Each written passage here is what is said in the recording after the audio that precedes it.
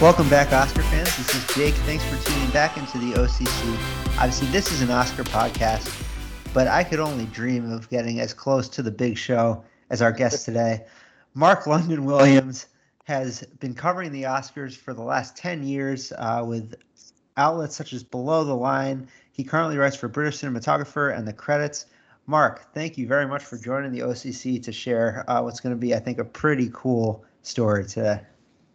Oh, you're welcome. Glad to be here and maybe help demystify a little bit of the Oscar process and go a little bit behind the scenes with people.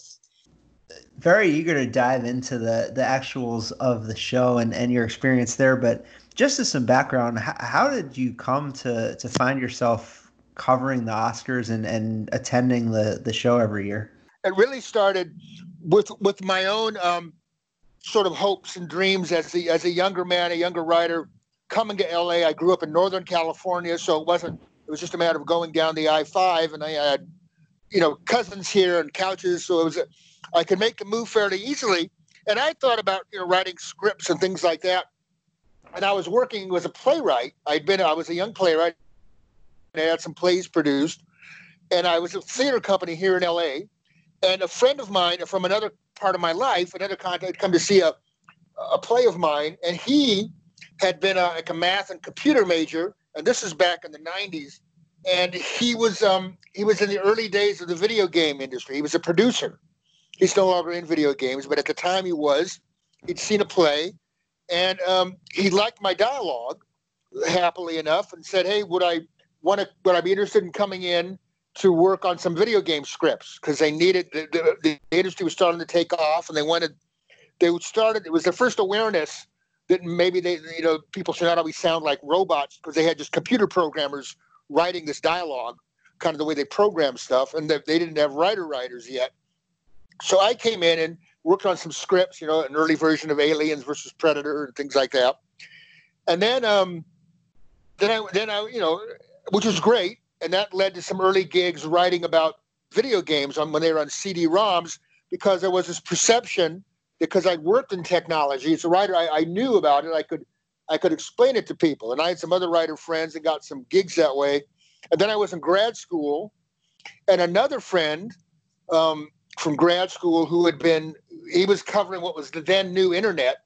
This will seem kind of funny to your younger listeners who grew up with the internet, but this was at the dawn of the internet, sort of mid-90s. And he was working with a computer mag because there weren't any other publications dedicated to cover the internet yet.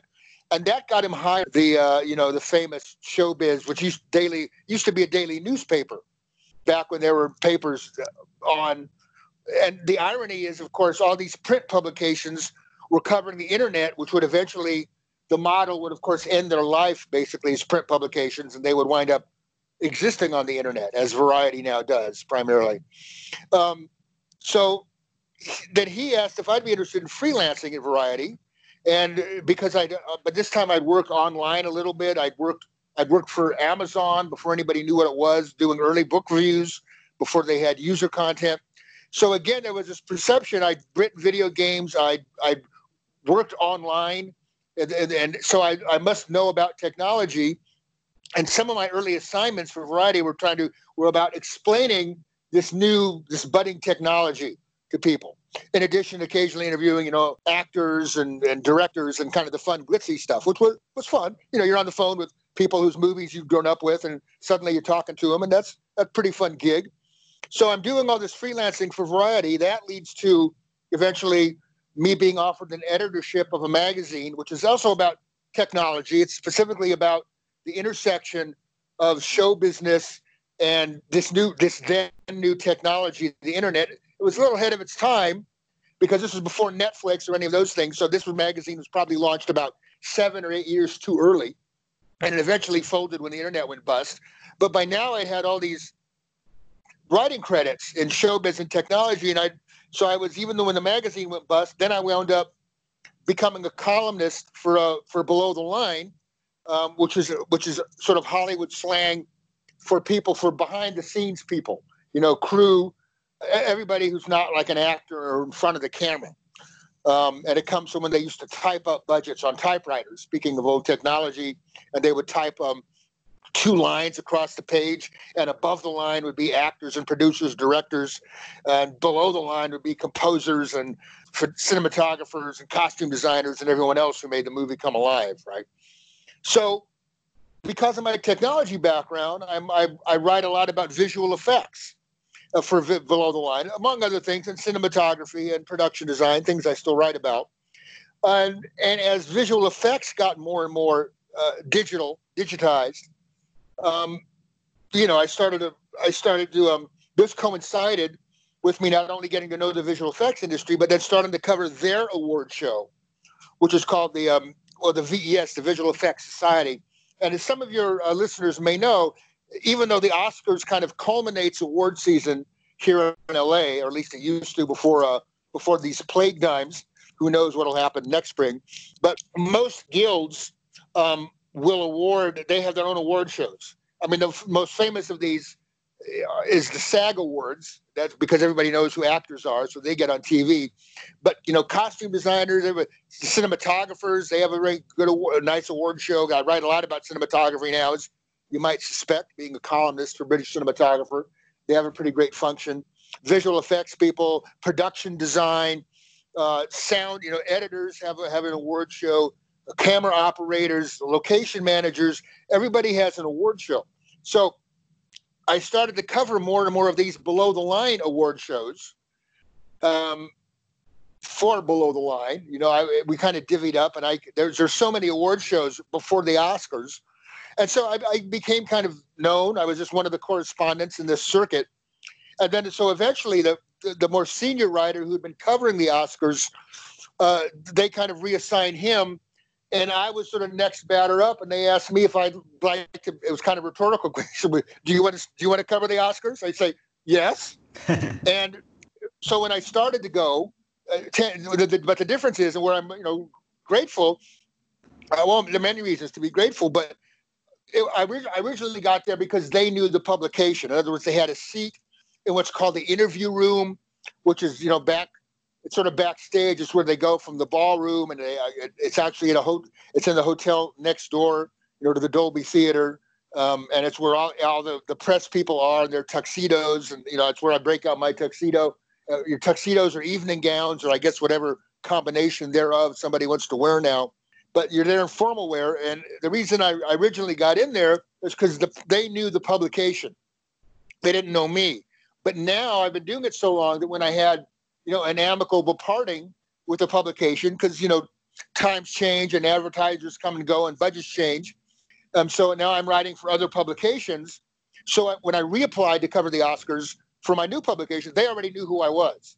There's not a lot of the Oscar publicist people have been there for years as well. So when I said, hey, it's Mark, I'm with a new publication, I didn't know if they'd let me back in, but they did.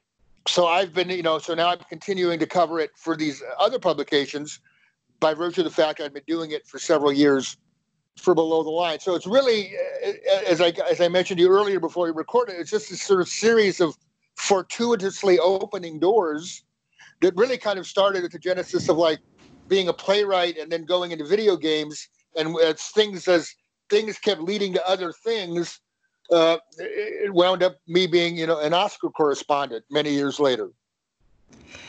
So, you talked about kind of demystifying yes, the Oscars. And this is obviously a glamorous, glitzy show that, kind of once a year, everybody tunes in and they watch the red carpet. And if you're kind of crazy like me, maybe you follow it a little more closely. But what is the experience if you're kind of behind the scenes? It's Oscar night. You've been through this a number of times. What is that kind of TikTok like on Oscar day for you?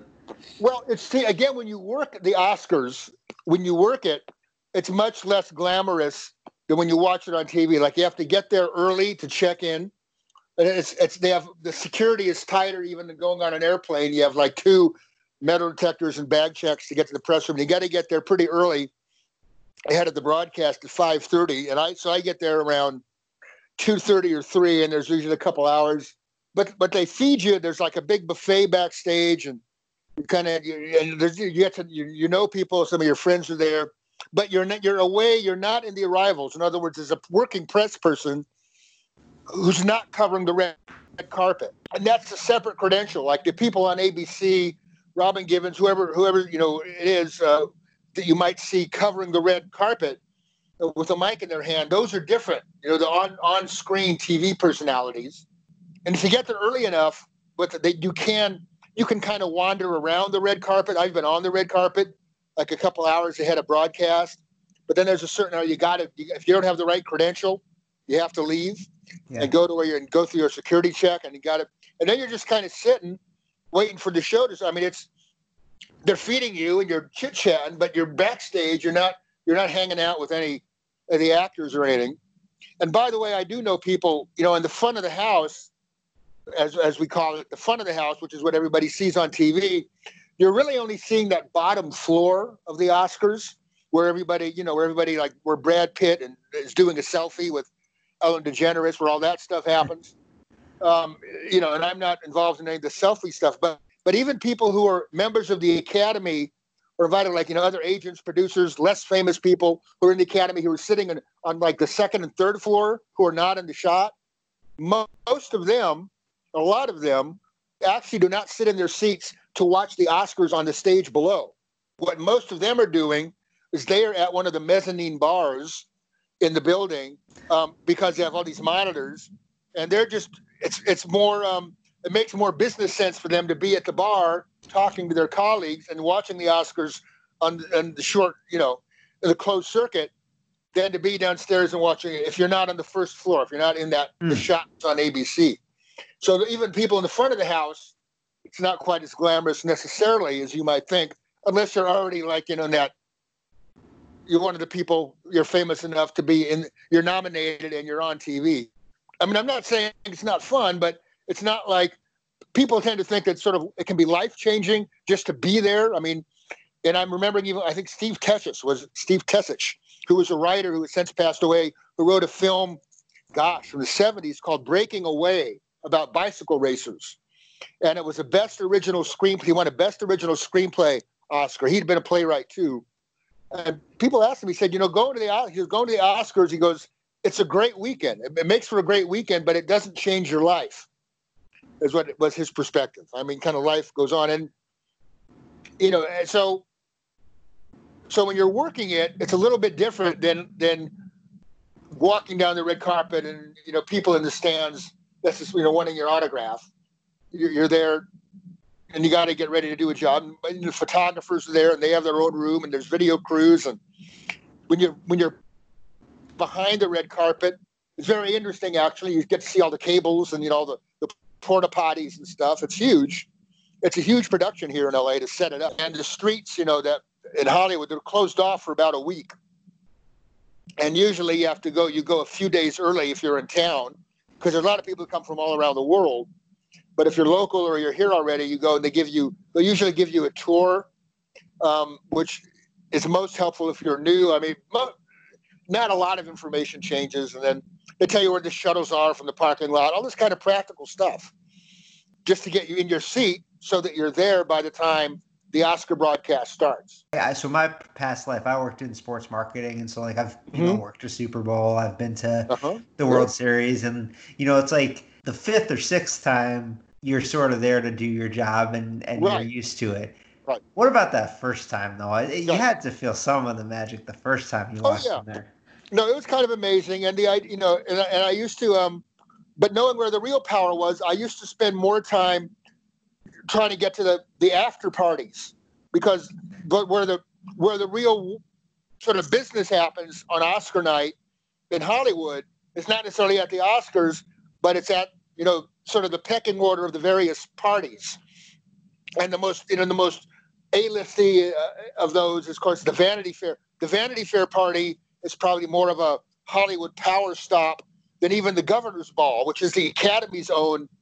That's the Academy's own party after the Oscars. And by the way, they don't automatically invite any of us press people to the Governor's Ball. It's not like we got to go and hang out afterwards either. In fact, very few. There's some correspondents, because they're so famous. A couple of my colleagues, they do get to go, but I don't quite rank up there yet. But I have been invited to some other receptions here and there. The year that the King's Speech won, I mean, Miramax, because Harvey Weinstein is, out of favor for, good reason given what he's done. But I went to there were a couple years in a row where I wound up at the Miramax party when they had won the Best Picture Oscar. But the funny thing was, like, I had this memory. I was at the Miramax party after the Oscars for the year that, was it The Artist? The silent movie, silent movie, Best Picture. The Artist. And I was there, and it was at another hotel on Sunset Boulevard. And I'm talking to this TV actor who I knew, and his colleagues of his had just won a screenplay. And I said, hey, have your friends texted you? Because I talked to him the year before at the Miramax party, and it was a show I'd watched. So that's kind of fun. You get like a guy you watched on a show, and now you're sort of chit-chatting. And I knew he knew these people. I said, your friends just won a screenplay Oscar. And they said, really? I said, I was just there. He said, I'm going to go text them right now. I said, okay. But what I noticed is here I'm at the party of the company that just won the Best Picture Oscar, and everybody is like checking their phones. I mean, like, and even within the room, not only are people sort of checking their phones, trying to figure out, like, is this the best place to be?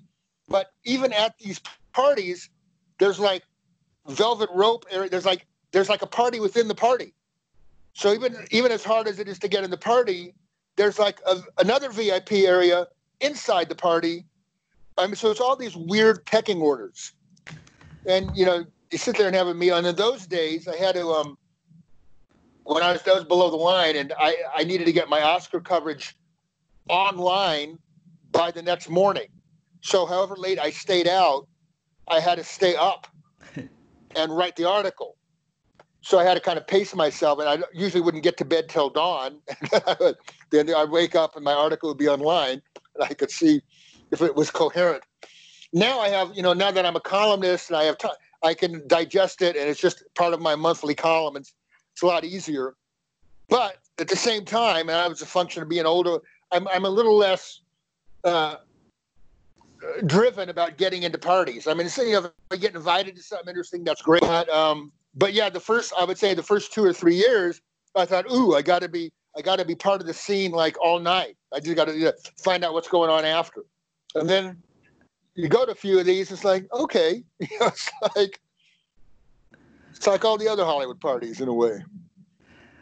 I would love a couple of minutes on the spread at the Miramax party after they won the Best Oscar. That's got to be a decent selection, huh?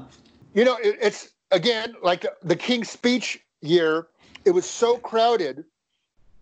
And the other thing is, if you're a press guy or gal, you're very late getting to these places, because after the Oscar ends, you're in the press room for about another hour. And that's because what you're really covering is not the show live, but the people who win, not the nominees, but everyone who wins comes backstage for a Q&A from the sound mixers to the animated film short people, all the way up, of course, best actor, actress, and the producers of the Best Picture at the end of the evening.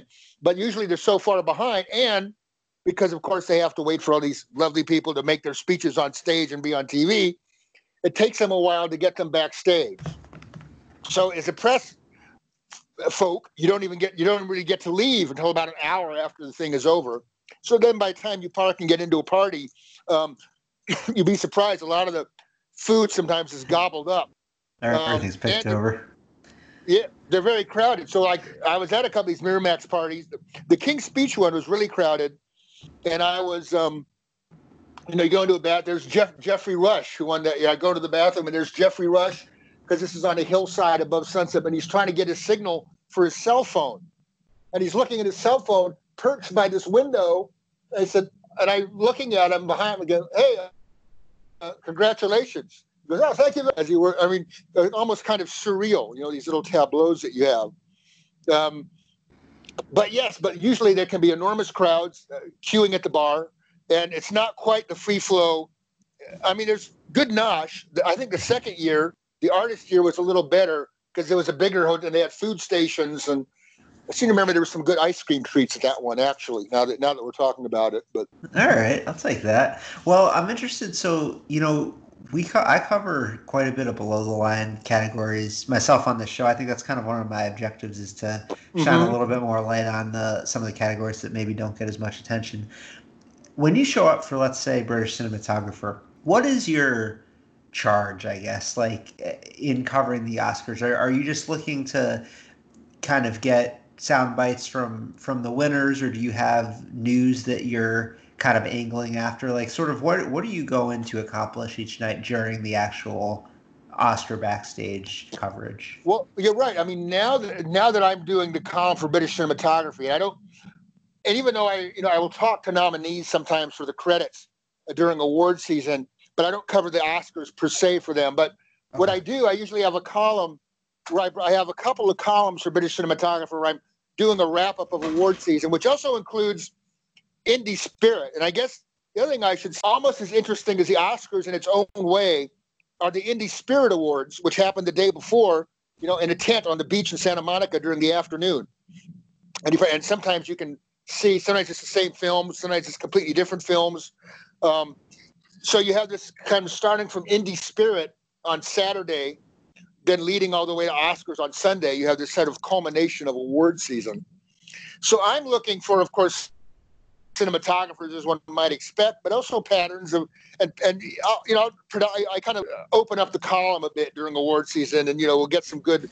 If an editor, production designer, if she has a good quote, I'll put that in when I do my award roundup. But it clearly behooves me to talk to the Oscar-winning cinematographer each day. And so far, I've been lucky, or at least they're kind enough to remember who I'm writing for. Because what happens, it's almost like being at an auction. You have a number at your seat, number, and they go into the hundreds. Number 302, number 88, number 12, and you hold up your card if you want to ask whoever it is at the dais, who they bring a question. And as you might expect, there are very few people who ask, for example, sound editors or sound mixers questions. And in fact, even on years when I'm not going to be writing about the sound mixers, because I'm mostly doing, I'll look around the room, and these guys, and in that category, it's mostly guys. Sometimes it's women, although women are better represented, in production design and a little bit in cinematography. So sound mixers are mostly guys still, not exclusively anymore. Actually, that is starting to change too. But so whoever's at the dais, you look around, nobody's asking them a question.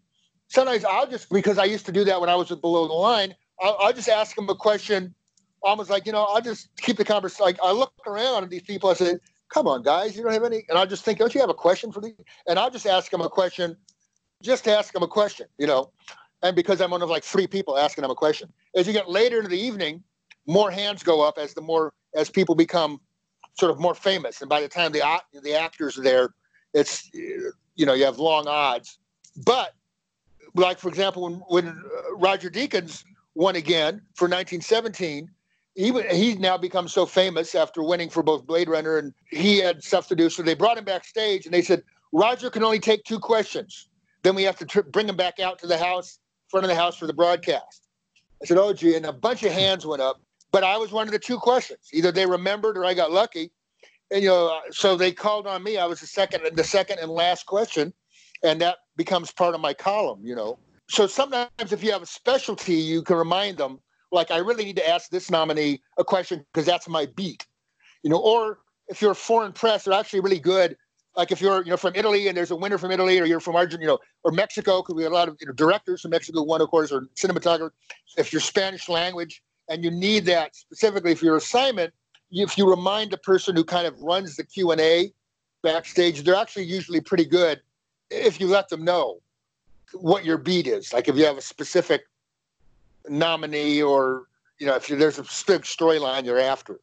So I imagine in 10 years in the back room, there must be some moments that jump out as memorable or pretty funny. Do you have any stories to share from the press room? Gosh, I mean, first of all, I'm talking about the mezzanine bars in the front of the house. There's no alcohol, and understandably and probably wisely so, in the back of the house. So there's none of those kind of stories of like somebody getting too snockered or anything like that. Probably understandably, the one that really leaps to mind because it was so unusual was, of course, the whole snafu between La La Land and Moonlighting. Mm. And the evening had wrapped up, and there's kind of these long tables Each seat's kind of numbered, and there's open seating in the front of the room, and then if you have to use a laptop, and they assign you the space, there's these longer tables where most of the publications are. And I was at one of the tables that year, and across from me actually was a woman from BET, Black Entertainment Television. And we both had wanted Moonlighting to win, not knowing that it would. And they announced, La La Land, and it was like, and because we looked at the monitors, there's all these monitors backstage, so you can keep track of the broadcast. But you have earbuds for the sound. In other words, because people have to do Q&A, if you want to listen to the like if you're not interested in the sound mixer or the animated short, and then you can put your earbud in, you can listen to the broadcast if that's what you want to do But then at the end of the evening, so now they turned the speakers on because we're going to wait for the Best Picture, and they say La La Land, and so she and I were talking about how disappointed we each were, and the way it was set up is I was facing her, and behind her was one of these monitors. So we're talking, and then I see like there's a snafu, and I look, and I don't have my bud in but I think that I could hear from the speaker, the guy was saying, "No, Moonlighting, you won, if you remember that moment." And I'm like, what? And so she's still talking to me because she's faced away, and I start to point, like she looks like, without being rude, I point over her shoulder. She starts looking at me. I said, look, and I keep pointing at the TV behind her without saying anything. And then she turns around, and then it's kind of dawning on us, and it's dawning on everybody in the room at the same time, like what happened. So that, and we were all kind of, everybody was astonished, equally astonished. And then none of us could, and then you talk about not being able to wait to get a question in. I think I was one of the hundreds did not get called on. So that, of course, was memorable. But I would say in a more general sense, as opposed to like a great party story of like someone falling on the train of their dress or those kinds of stories, what has really been continually interesting and what I'm grateful for is that the nominees backstage are almost always more interesting than they are during the broadcast because they're not cut off by the band. So there have been some great, like Viola Davis. I still remember how impassioned and insightful like her comments were the year she won. Alejandro Inarritu when he best director, a couple of his speeches. Chivo when he won best cinematography for 3 years in a row, cinematography. So there are actually some speeches. I remember the year that Mad Max Fury Road. I forget her name. The production designer and the costume who had lived together in Africa on the set, and just how delighted and surprised they were to win. So a lot of the moments I remember are just because you're in a room with one of the and they're able to talk without being cut off, and it becomes much more, as I say, much more engaging. And suddenly you're kind of at this seminar of somebody who just won an Oscar, and they're able to talk about their craft for a few minutes, without, and that becomes really, I find that, having grown up as a film fan myself and having grown up, watching Oscar broadcasts, little thinking I'd be covering them. To me, that always strikes me as maybe the best thing about it is you have this sort of more interesting alternative Oscars backstage, really. So some of the people that you've probably come across then in the last 10 years, I'll start with someone that we lost this year, Kobe Bryant. Did he come backstage for his animated Yes, win? Actually, that's right. Kobe, and that's, God, I'm feeling wistful now. And I thought of that actually that Sunday when I read that he passed, when I remember seeing those bulletins. He was quite grateful. I think I might have posted in my Twitter because you can do that. You can. A lot of people are posting, doing live tweets and stuff, and I do a little of that. But he was quite gracious, and he came backstage and he talked about this new business where now he has to learn from other professionals. He recognized that this wasn't like, I'm paraphrasing here, but he recognizing this was not his game now, but he was privileged to kind of be able to do it. He was here to learn from, well, not us like press, but all of us in sort of the broader Hollywood sense. And he was looking forward. And that's what sort of amplifies the sadness of the loss. It really, because he'd enjoyed making that short, and he'd found this new passion, and he was looking forward to learning more about this creative outlet. And, everyone in the room, including him, had every reason to think he'd be backstage again with some other project. Yeah, obviously terrible loss there, but sounds like a really interesting experience. Other ones to jump out, 2012. Yeah, Daniel Day-Lewis. Was he talking like Abraham Lincoln still, or? I don't think he came. No, not everybody agrees to come backstage. By the way, that's the other thing. Not every, and I mean, if they're even at the Oscars at all, but they don't necessarily. The majority of people come, yeah, but not everybody. Not everybody agrees to come back for the Q&A. And if memory serves, because I remember looking forward to, because he buries himself in roles, but I don't believe he came backstage that year. That's a shame. Well, did you get Leo in 2015? Finally got his. He was very gracious. He's very gracious. He talked about the project and just because you think these people, they're kind of like kings of the world in certain senses, to use a certain phrase of film history. But he was also talking about that project for Revenant. He was talking about, I just remember him just talking about the experience of making the movie. And I think, and not taking anything for granted, including that Oscar. And I think he talked a little bit about his activism in the world. I mean, he wasn't using it as a platform, but he seemed like a fairly well-rounded guy in those few moments I got to listen to him backstage. I mean, for a guy that was him that had so much going on, he seemed, fairly grounded and present. And then I guess the last one that I'll do for this rapid fire is this year. Everybody seemed very taken with Bong Joon-ho. How is he in the background? That was great. Well, because he'd won so much, that was another. He did come backstage with his translator, and the translator, like her star, kind of took off because he'd won Best International Film, not Foreign Language anymore, right? And then of course, obviously, Best Picture. So what happens is sometimes they'll hold somebody who's nominated in multiple categories until the last of their categories, and then they'll have them like so you're asking somebody questions like who's won in 3 categories, so that really is a dog pile. And I did not get a question. I had a question about the production. I did have a below the line question, but I had very low odds of getting called on, and sure enough, did not get called on. But I had to take my win in the Deacons category. You have to take it where you can get it. But it was great to listen to.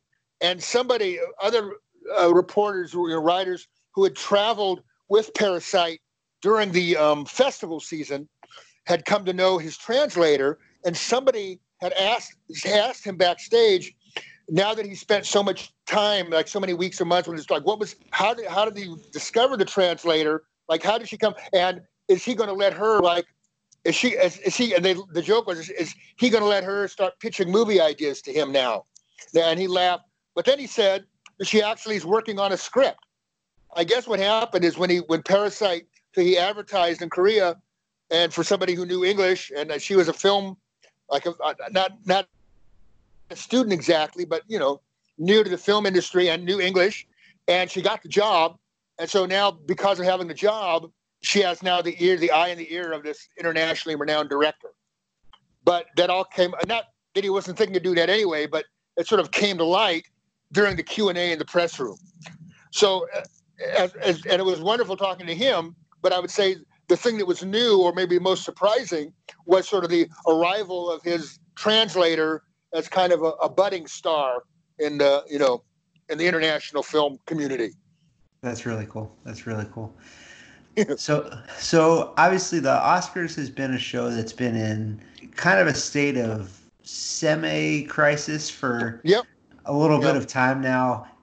We've obviously all now been thrust into enormous uncertainty, and the show's been postponed till at least April. But even looking past, coronavirus, hopefully at some point, what do you make, kind of as somebody who's behind the scenes every year? What is your sense of where the Oscars is going, and I guess what have you observed, and what does it maybe make you feel about how the show may evolve over the coming years? Well, that's the thing. I mean, just my own personal soapbox. I mean, now that ABC seems to rely on it forever, which ABC, which is to say Disney, right? So it's now it's sort of a component of Disney's television broadcasting schedule.